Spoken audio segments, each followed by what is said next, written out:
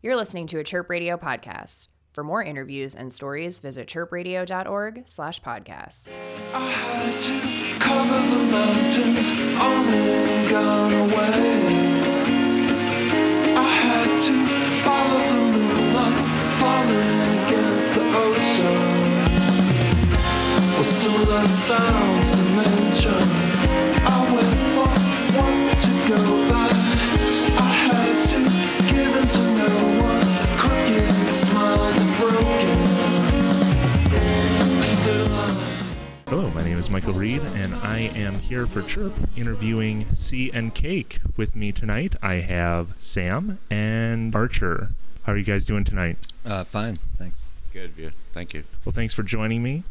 So, you guys have a new album. What made you decide that 2017 was the time to head back into the studio for another shot at recording some great music for everyone? There seems to be a natural cycle of records. So our last one was 2012, and then I had a solo record in 2015. So in each record seems to take about 2 years, a little over, if you include touring and stuff like that. And John, the drummer who's in Tortoise, they had a record come out maybe 2016, so that added a bit more lag time. I was responding to material being presented by Sam, and he was developing songs, and I was happy to get together and start working through some material, and then one thing led to another, and it became an album. And all of your albums are on Thrill Jockey, correct? Yes. I think we have one single that was on a British label, Lissy's, way back in the day. But everything else has been on... the first record came out on Rough Trade in Europe only first, and then Thrill Jockey picked it up for the U.S., and then since that point, we've been on Thrill Jockey. So technically, and actually Rough Trade gave us the money to make the first record as well. So, and the band I was in previous to the Sea and Cake, Shrimp Boat, was on Rough Trade as well. So that was that connection. Rough Trade, that's a pretty big post-punk sort of trendsetter. Do you feel like you have a lot of post-punk influence in your music? I guess I would say more post-punk in spirit-ish, kind of, because we don't traverse in, standard rock chord progressions and stuff. But I would say, if you think about post-punk attitude towards being open to all kinds of different music and stuff, it would sort of make sense, I guess. Yeah, I guess there was a continuation of a spirit as far as I think Sam and Eric and I go as being self-taught musicians.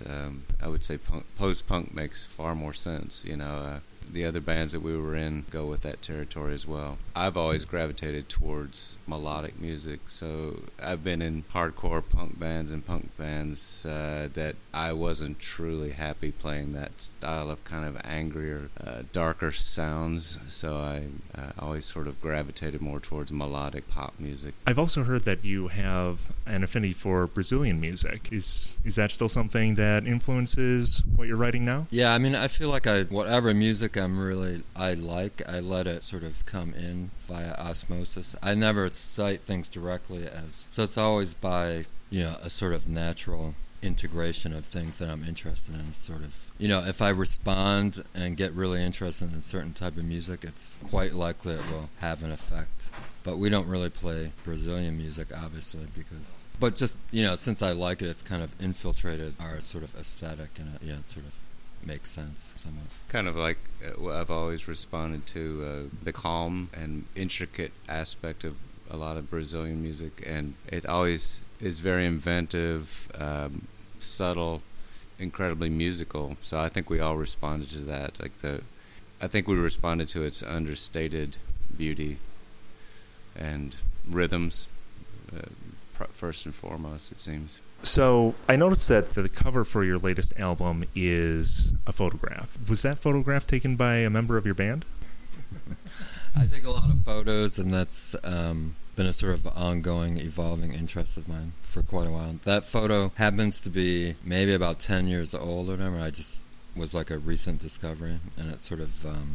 And I think I found it while we were in the beginning of making the record, which usually the covers come after the record is done. You let the music inform you as to what makes sense for the cover and stuff. But this time I almost felt like, not that we were playing to the cover, but I felt that we had found the cover image early in the process. And I don't know what a practical effect it would have had, but it was somewhat interesting that it was so clear that it should be the cover early on. Are there more photos in the album art for this? On the back, the inner sleeve, yeah, I put photos everywhere, which maybe too many.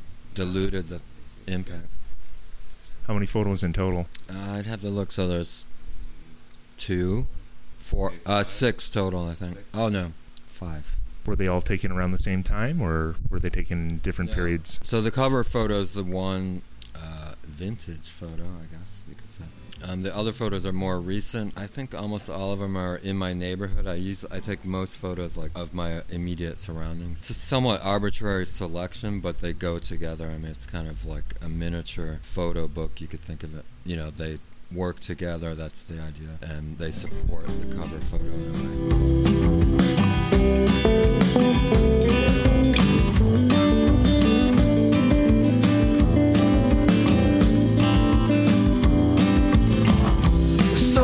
Tells me you're not missing mine.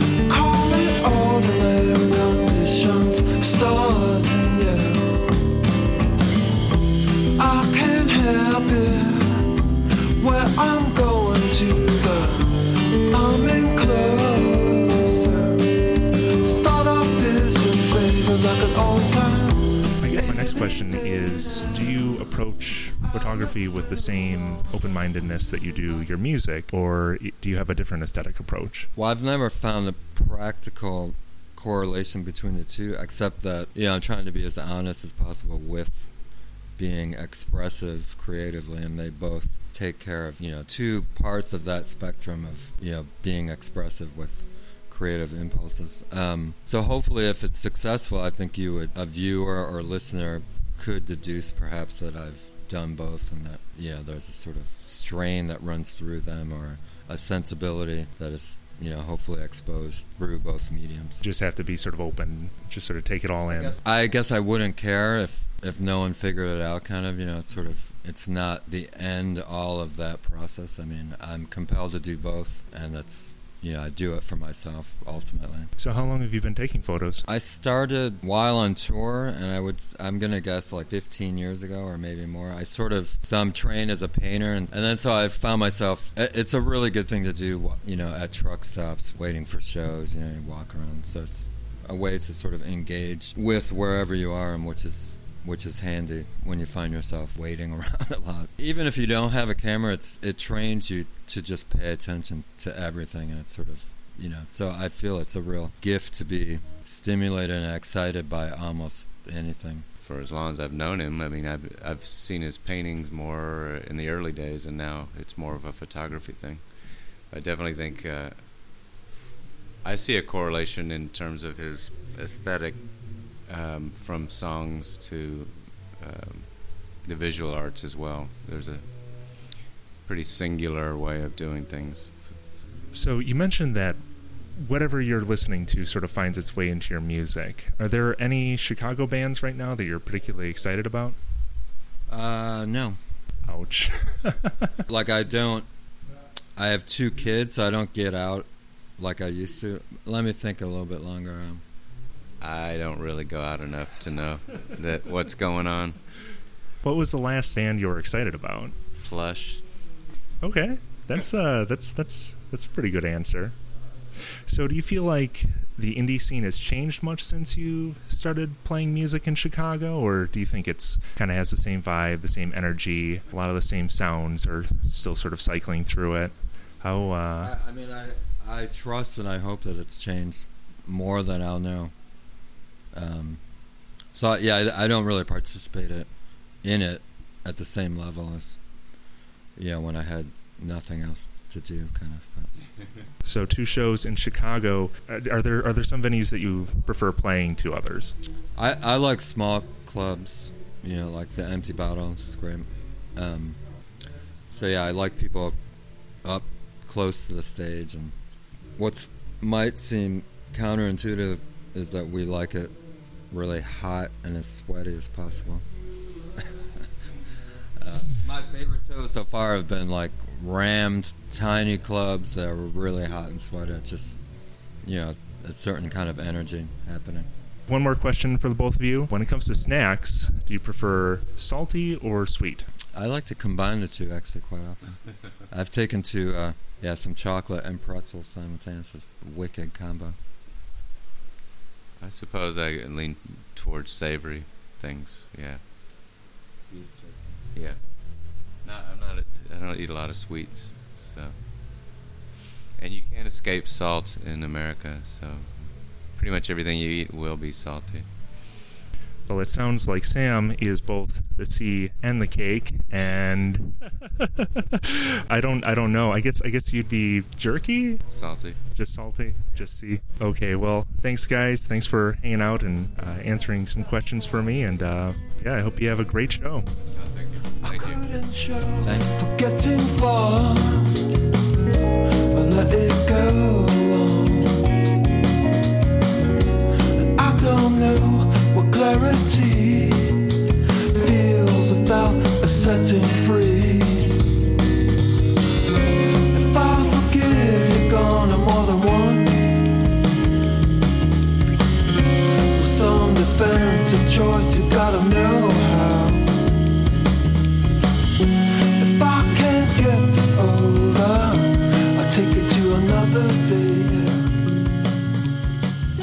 I hand it all back, attention. This was never meant to do.